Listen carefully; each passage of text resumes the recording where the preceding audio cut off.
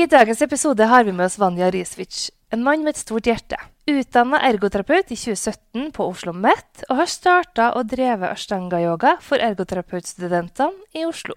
Til daglig jobber han som ergoterapeut på avdeling for fysikalsk medisin ved sykehuset i Østfold. Og i dagens episode er han med oss for å snakke om seksualitet. Et stort tema som det er flere av våre kjære lyttere som har ønsket seg. Våre faste spalter er selvfølgelig med, og i dagens episode så har vi god avstand mellom oss. Så velkommen!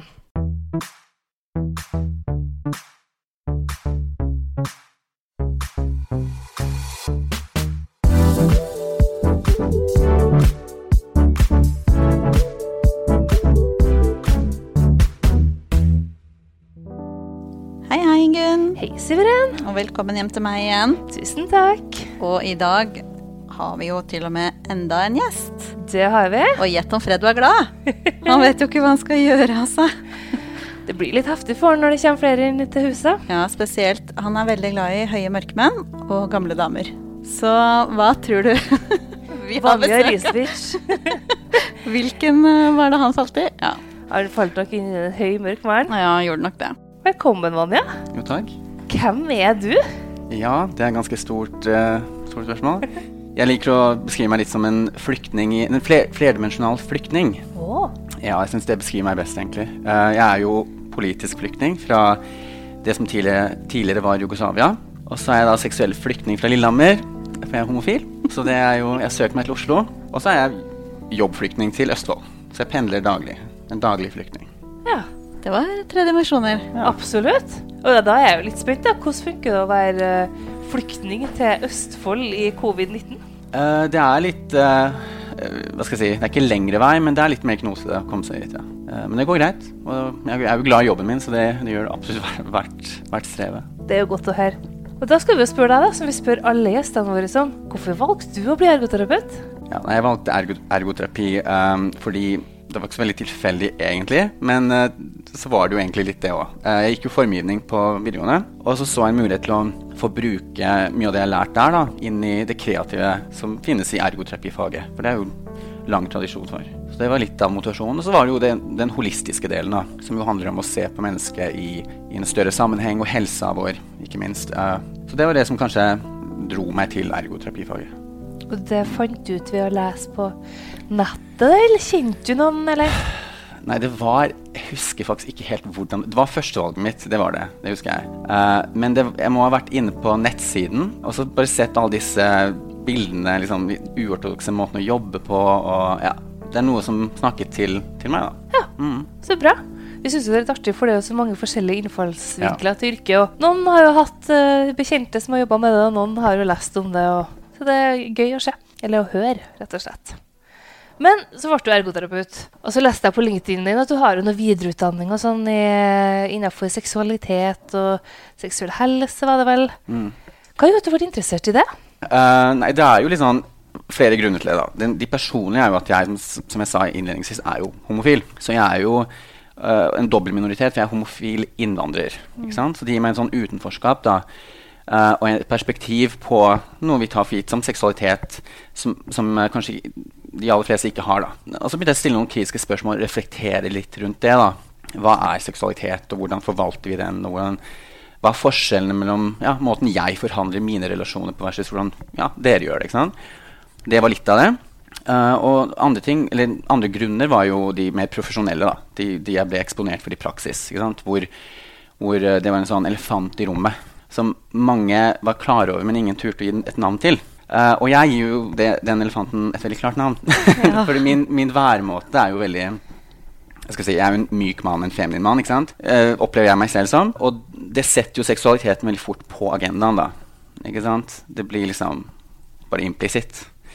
Og selvfølgelig andre ting som liksom bare har påvirket min måte å tenke rundt mitt eget samliv på da, ikke sant? Podcasts og bøker og ikke sant? Forelesninger, ja. Veldig gøy, for vi har hatt veldig mange lyttere som har lyst på dette temaet. Så det er fantastisk gøy at du har lyst til å stille opp. Kult. Og ikke minst at du bodde sånn praktisk i nærheten. Til disse koronatidene. Ja, fantastisk. Men akkurat hva var det du studerte?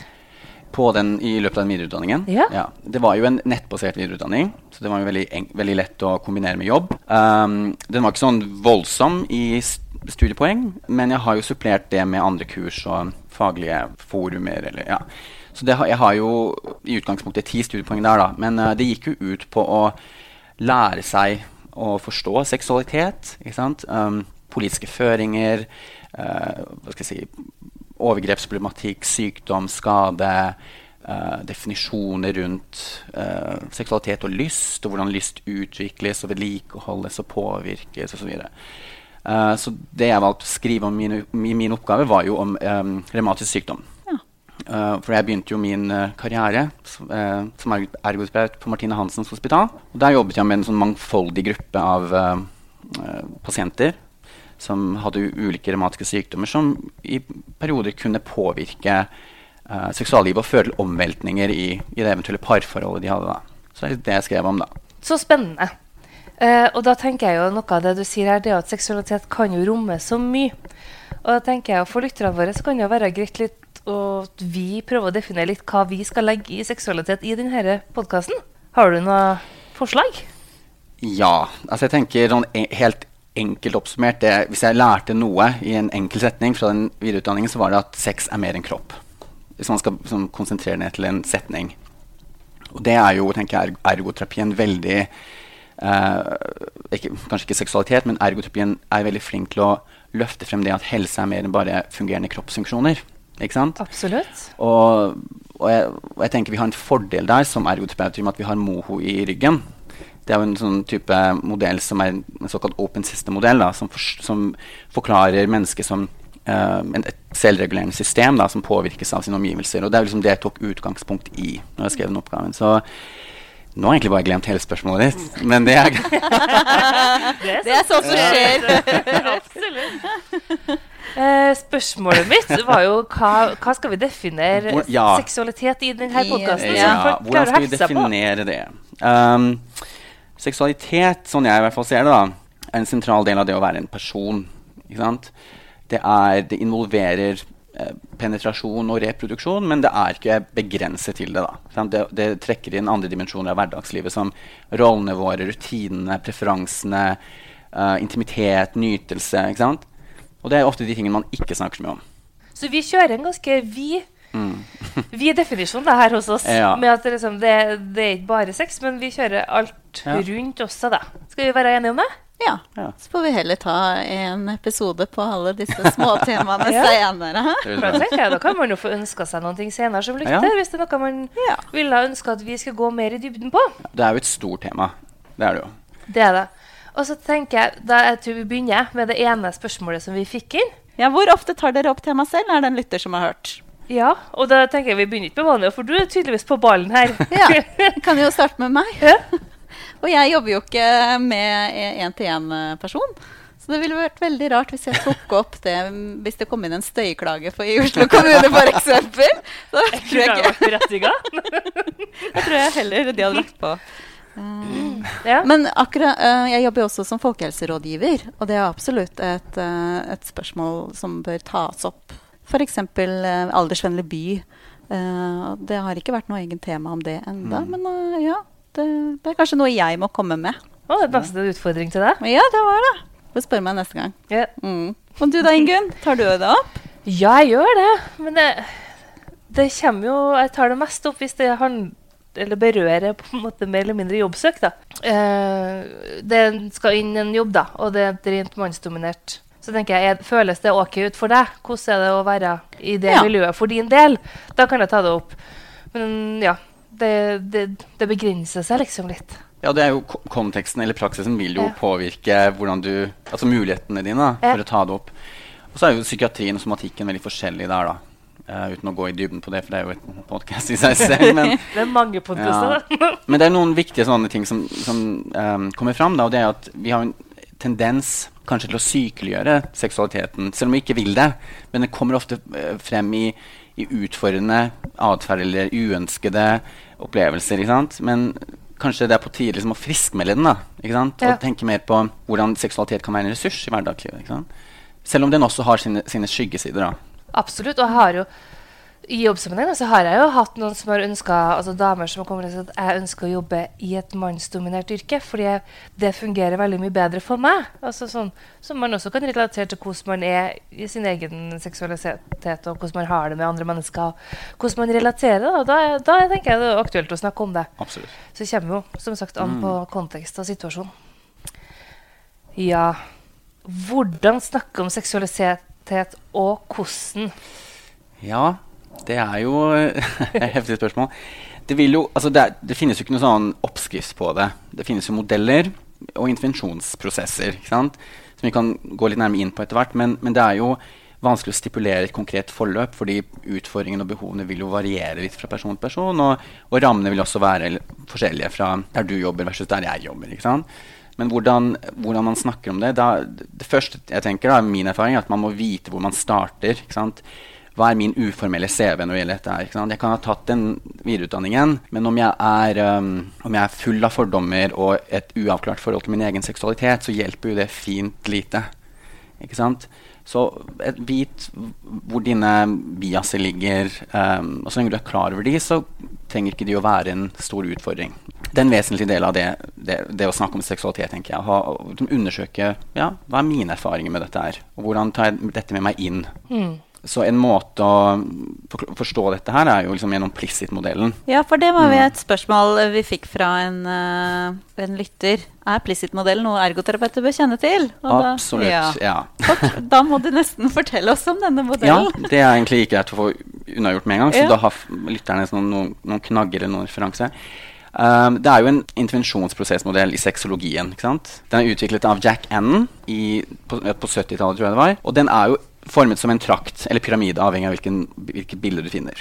En vagina, hvis det en kopp. En kopp, en beholder. Så det jo, da husker folk det. Kjempebra, takk for det bildet. Det bra. Så hvis du tenker på trakten, da, så jo sånn, den største delen, den mest generelle jo øverst, ikke sant? Og det der man begynner. Plissit i seg selv, navnet jo et akronym, så det vil si at hver bokstav, eller kombinasjon av bokstaver, beskriver en ledd i prosessen. Så P permission, tillatelse. LI limited information, ikke sant? Det avgrenset informasjon. SS specific suggestions, altså spesifikke forslag. Og IT intensiv terapi. Så når du har den koppen foran deg, ikke sant, i hodet, så vet du at det minste du kan gjøre bare gi tillatelse, ikke sant? Og få tillatelse, for det går begge veier. Så en terapeut, hvis jeg skal snakke med en pasient, så gir en tillatelse til å snakke om seksualiteten ved å bare spørre om det, ikke sant? Som en helt naturlig del av hverdagslivet.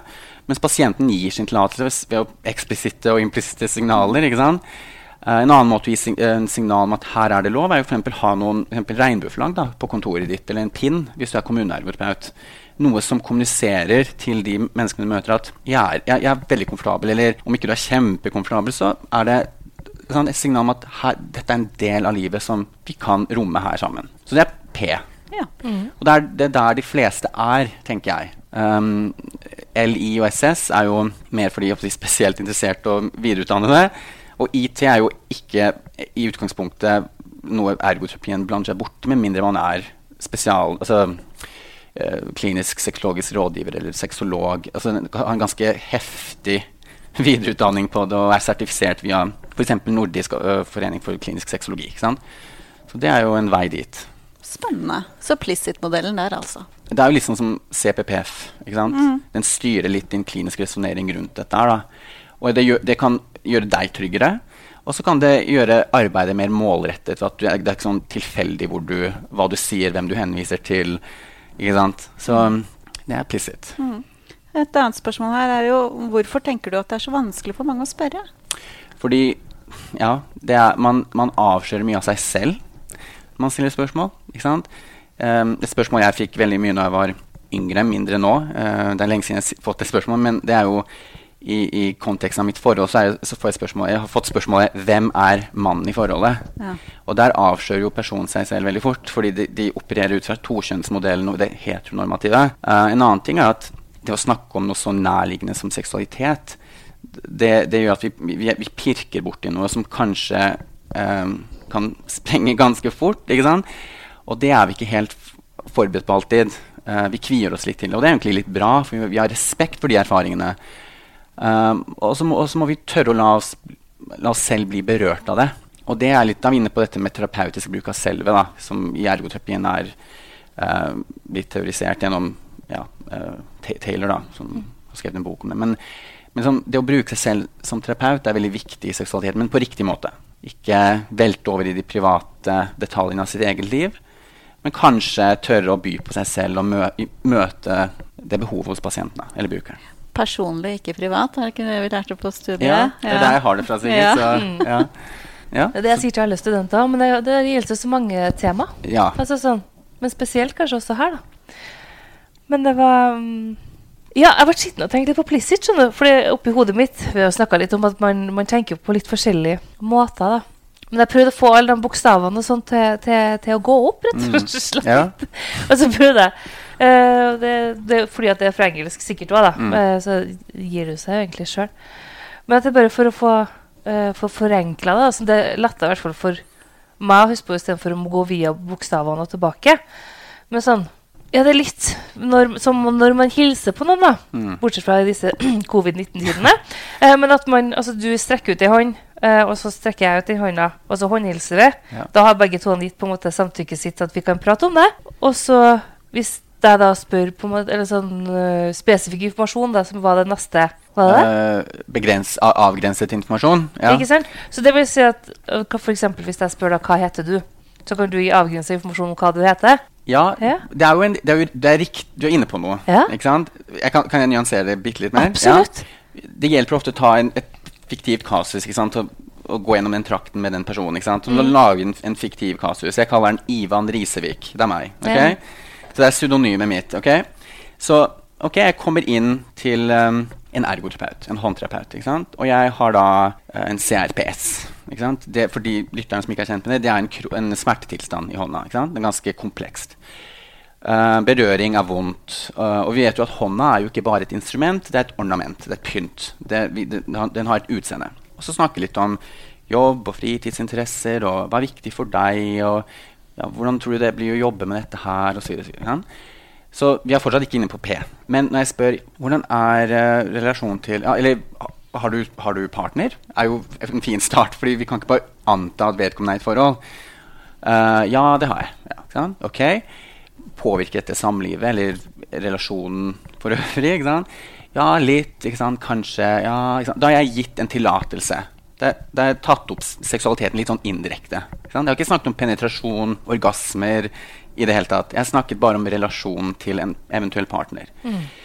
Da har jeg plantet frø. Kan den pasienten dra etter hvert, og vi har rundet da, ikke sant? Og så kommer de tilbake, da kommer jeg tilbake, når det er meg jeg snakker om.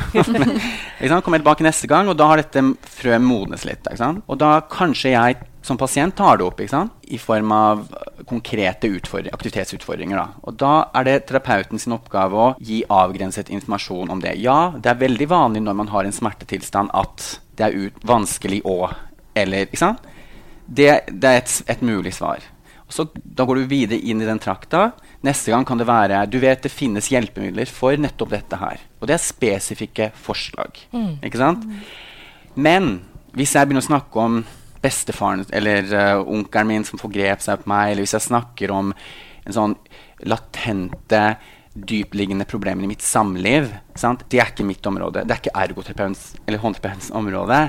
Da er det helt andre ting, eller andre faggrupper som må inn her. Det er intensiv terapi. Så for å gjøre det veldig enkelt, Plissit i de 4 stadiene, ikke sant? Tillatelse, informasjon, forslag, terapi. Var det litt mer avkommelig? Ja, men vi husker jo på forskjellige måter. Jeg liker når jeg har fått et kasus, eller hvis når dere som hører på har ikke sett noen håndbevegelser, men det har jeg fått sett. Og da kommer jeg til å huske det bedre. Altså med at jeg tenker den trakta da. Eller holdt hendene mine i en V. Og da gjør det jo lettere for meg å huske på det, rett og slett. Ja, ikke sant? Det er jo bare for at man er forskjellig da, på hvordan man husker. Ja. Så men tusen takk. Jo, det var fint. Takk selv. Vi har fått noen flere spørsmål. Ja, vi har jo det. Og en ting jeg lurer litt på her. Når du snakker om dette her da, hvordan rommer man svarene man får? Ja, hvordan rommer man de?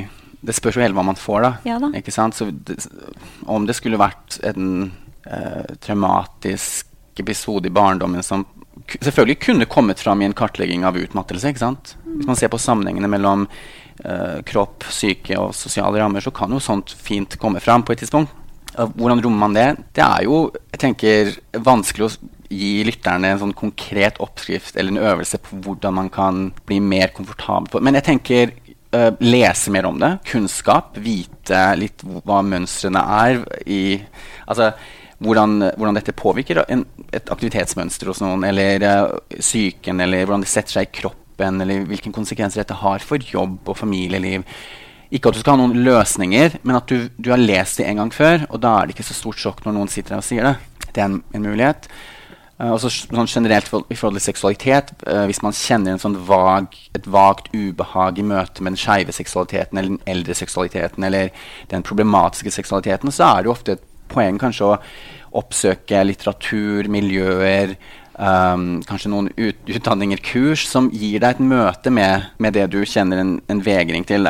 For det bare der vi får kontakt med disse følelsene selv, ikke sant? Og kjenne på hva de egentlig handler om, og få prosessert det litt, da, som jo poenget, da, ikke sant? At du må ikke hjelpe alle med alle mulige seksualrelaterte utfordringer, men du må i hvert fall kunne romme, ikke sant? Møte den der, det ubehagelige ønsket, og gi tillatelse, ikke sant? Om å ha det sånn, eller ha det behovet.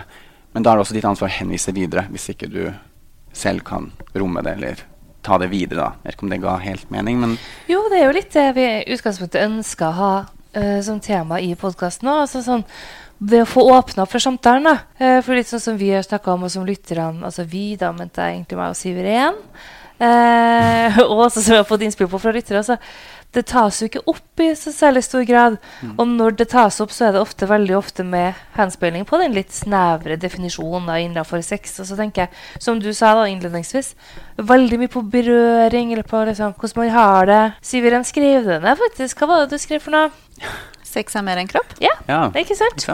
At man husker på det, og at det da ikke, også hvis så lenge man får åpnet på noen måte, så får man jo, kan flere få muligheten da, til å ta opp noe som har med seksualitet å gjøre.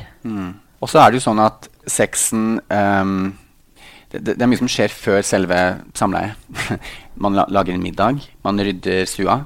Jeg tenker, man henter ungene, ikke sant? Hva skjer hvis man ikke kan gjøre alle de tingene som forløperne til selve seksuelle akten, ikke sant? Så du kan jobbe med seksualiteten på mange måter uten å i det hele tatt pirke bort i selve penetrasjonen eller stimuleringen av genitalia. Ikke sant? Det viktig for deg å lage mat? Ja. Hvorfor? Nei, kona mi sånn og sånn. Ja, hva betyr det? Nei, altså den siste tiden har det vært tøft, og det har gått litt utover hvordan vi har det hjemme. Ikke sant?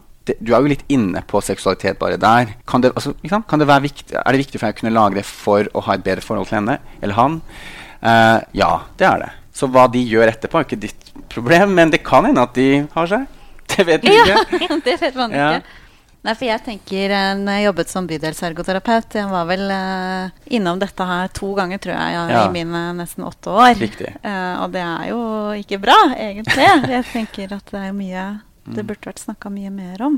Men kan jeg spørre, bare bordet litt her nå, og spørre, hva var utfordringene? Begynn med deg da. Ja. Hva kjente du på når du... Nei, første gang fikk jeg litt sjokk, fordi jeg hadde jo ikke forventet dette. Men jeg tok det jo profesjonelt, holdt jeg på å si, og møtte jo personen der den var, og den personen var jo ute etter seksualhjelpemidler, som man kan søke på, eller man kunne i hvert fall, få gjennom folketrygden en del, så det, men... Ja, ikke sant? Og da møtte du deg selv litt der, ikke sant? Og det kom brått på. Det kom brått på. Noen ganger gjør det jo det. Ja. Og så tenker jeg egentlig etter, sånn, det burde ikke ha kommet brått på. Ja, hvorfor ikke? Fordi det jo så naturlig. Ja. Egentlig. Egentlig, ja. Men så det du møter en totalt ukjent person, og så skal du snakke om noe som personlig og privat. Ikke sant? Og det jeg sa i sted, at vi avslører oss selv litt der da, ikke sant? Og det jeg selv kjent på, selv jeg som kaster meg ut i disse tingene og engasjerer meg rundt seksualiteten, så kjenner jeg fortsatt på mange av de tingene da. Så hva var spørsmålet? Nei, dette tyder på en bra samtale, bra podcast, ja.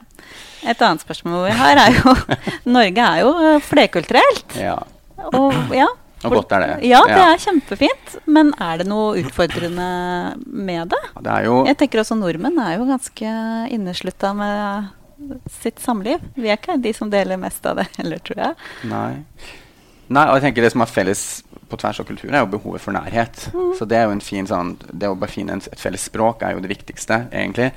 Men sånn en praktiske ting, det kan jo være bruk av tolk, ikke sant? Ja. Bruke en eventuell partner.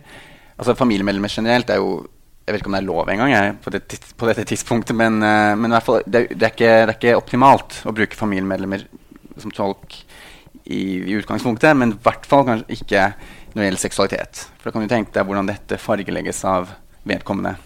Men tolk viktig, for du vil jo ta tak i det personen opplever, og sånn vedkommende ser det, for du kan ikke hjelpe noen med mindre du skjønner hva det her egentlig snakk om. Så et eksempel, jeg bare bruker meg selv igjen da. Hvis det alltid veldig trygt.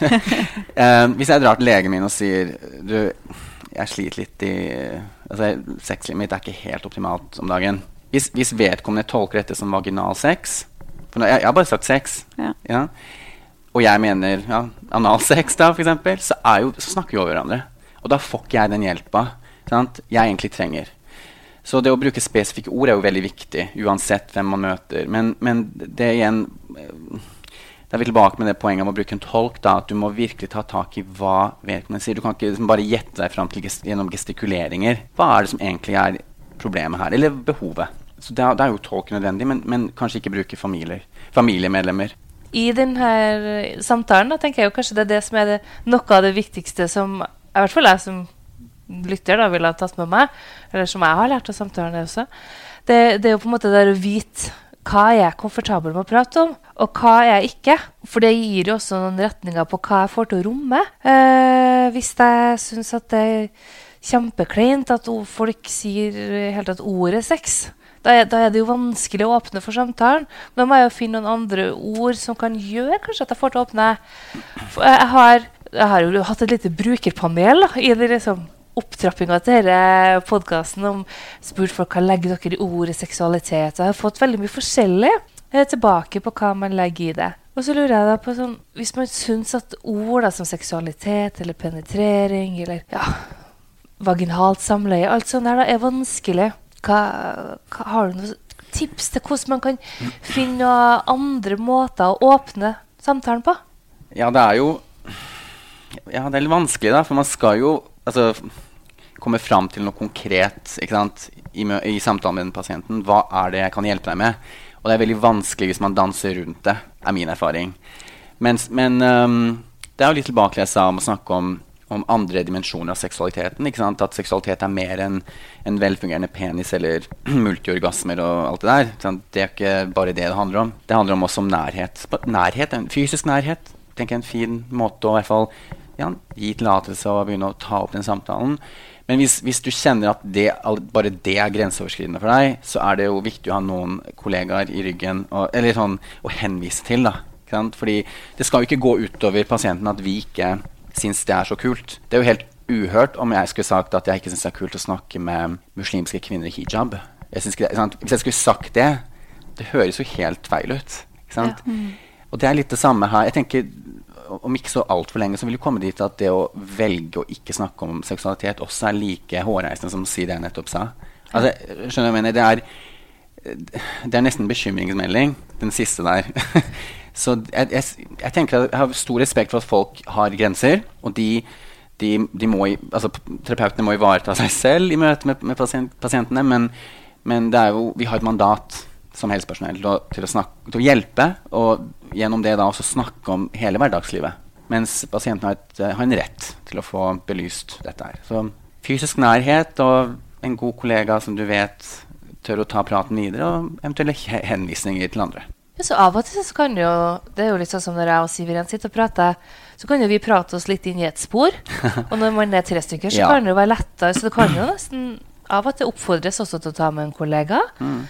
Hvis dere har en god tone, og det også en som, la oss si, pasienten samarbeider med, og du en fysioterapeut, eller så kan man liksom få snakket om det på en litt ok måte, der man kan kaste litt ball, nesten. Det helt klart en fordel, tenker jeg. Med kultur også, tenker jeg, skjønnet på terapeuten kan ofte være avgjørende. og selv om man da velger å snakke eller betro seg til denne terapeuten, så kan man kanskje holde mer igjen med en mann enn man hadde gjort med en kvinne. Så ja, helt klart bruk hverandre. Men apropos dette med tverrfaglig samarbeid, jeg tenker at det er viktig å ivareta det som er særfaglig for oss, da, og det er jo dette med aktivitet og aktivitetsperspektivet. Og det er jo en dimensjon av seksualiteten, mens en annen er jo medisinsk. Ikke sant? Og det er jo ikke kanskje noe vi trenger å blande oss bort i. Andre ting er liksom mer rettet mot sosionomfaget og sykepleierfaget og så videre. Så det er noe med å finne sin plass i det. Og vi er ikke omnipotente. Vi har ikke liksom et svart og løsning til alt. Vi har en del løsninger til veldig mange praktiske hverdagsutfordringer, men vi må vite liksom hvor grensegangene går, da, hvor min kompetanse slutter og noen andre sin begynner, tenker jeg er viktig. Ja, så er det jo litt som du snakket om når du tok opp det med Model of Human Occupation av MOHO. Det handler jo også om roller. Ja. Jeg tenker det kan jo være en inngangsport for noen som er trygg på MOHO og kjenner den godt. Men sånn, hvilke roller har du? Og får du utøvd alle sammen nå? La oss si etter en ulykke, eller noe som du har fått utfordringer med det her, eller, altså, da har du åpnet kanskje for at man kan få snakke om det. Ja, jeg får til å være en mor, men en arbeidstaker, men det er litt problemer med å være en partner, kanskje. Altså det kan jo gi noen rom der også, da. Og da har man jo også, kan føles ut som man har litt litteratur i ryggen, hvis du skjønner. Absolutt. Vi må dessverre gi oss der. Det var alt vi rakk på dette temaet, men du skal få sjansen til å si om det er noe det siste du har lyst til å si. Er det noe mer? Ok, det er sånn avslutningsvis. Jeg tenker at man kan ikke gjøre så mye feil så lenge man er nysgjerrig da, ikke sant? Og mindre konkluderende. Så hvis man klarer å legge fra seg noen av disse forutinntatte meningene og oppriktig nysgjerrig på hvem den personen er, seksualitet er en del av det, så kan man egentlig ikke gjøre sånne store feil. Så jeg håper det kan senke noen skuldre der ute. Takk. Tusen takk for praten. Takk. Veldig gøy. Og da Men Vanja går ikke enda, for han skal svare på spaltene våre. Og først er strømpepåtrekkeren.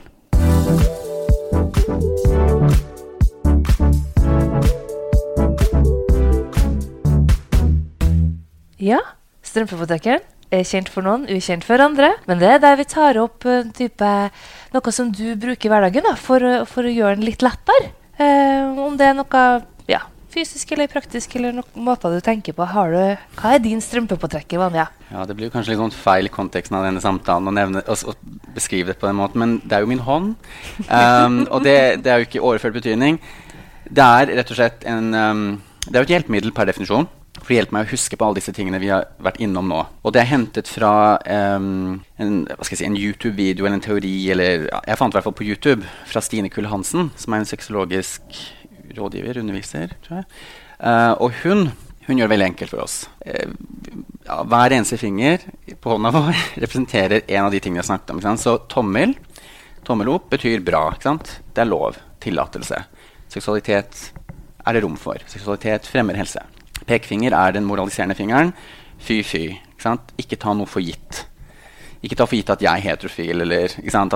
Eller at jeg er single, eller still et par ekstra spørsmål hvis du er i tvil.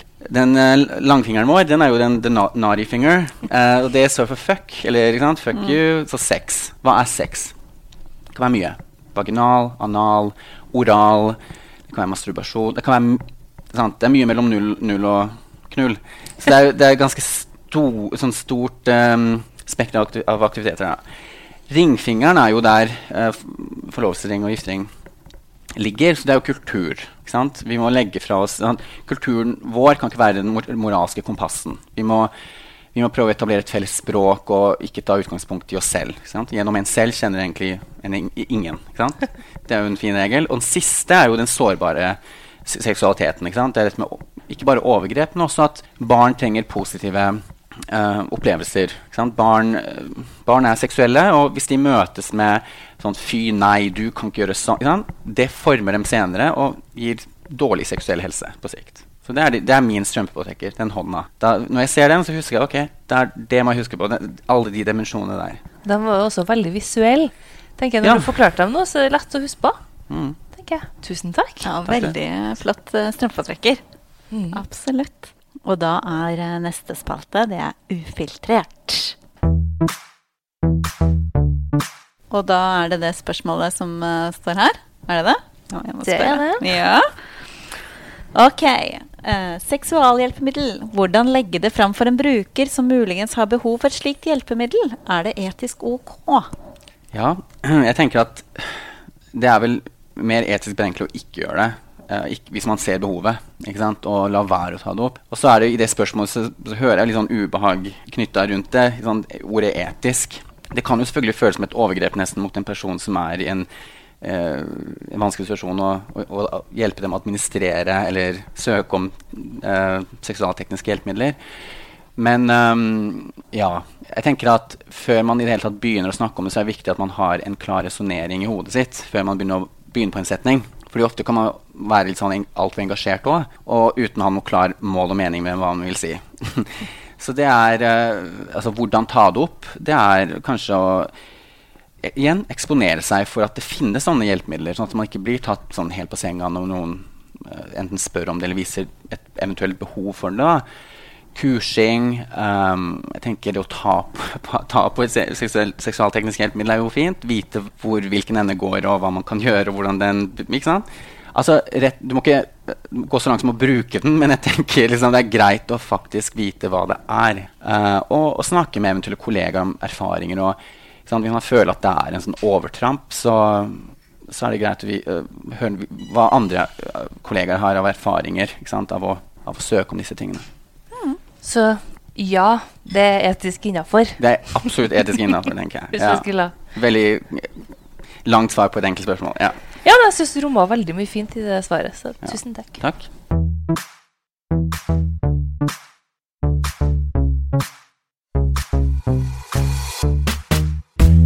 Så dagens siste spalte, vi kaller det til oss, så kaller vi dagens høydepunkt, men du får også bare lov til å velge ukas høydepunkt. Ja, månedens kanskje. Altså, i disse covid-19-tider så det veldig hyggelig å se andre mennesker. Og jeg synes det egentlig sånn poetisk i det, at vi snakker om nærhet midt oppi alt dette her. Og så det vel den internasjonale dagen for transsynlighet, tror jeg, i dag. Så det passer jo utmerket. Og det 31. mars vi spiller inn, så dere vet det. Riktig. Så må møte dere.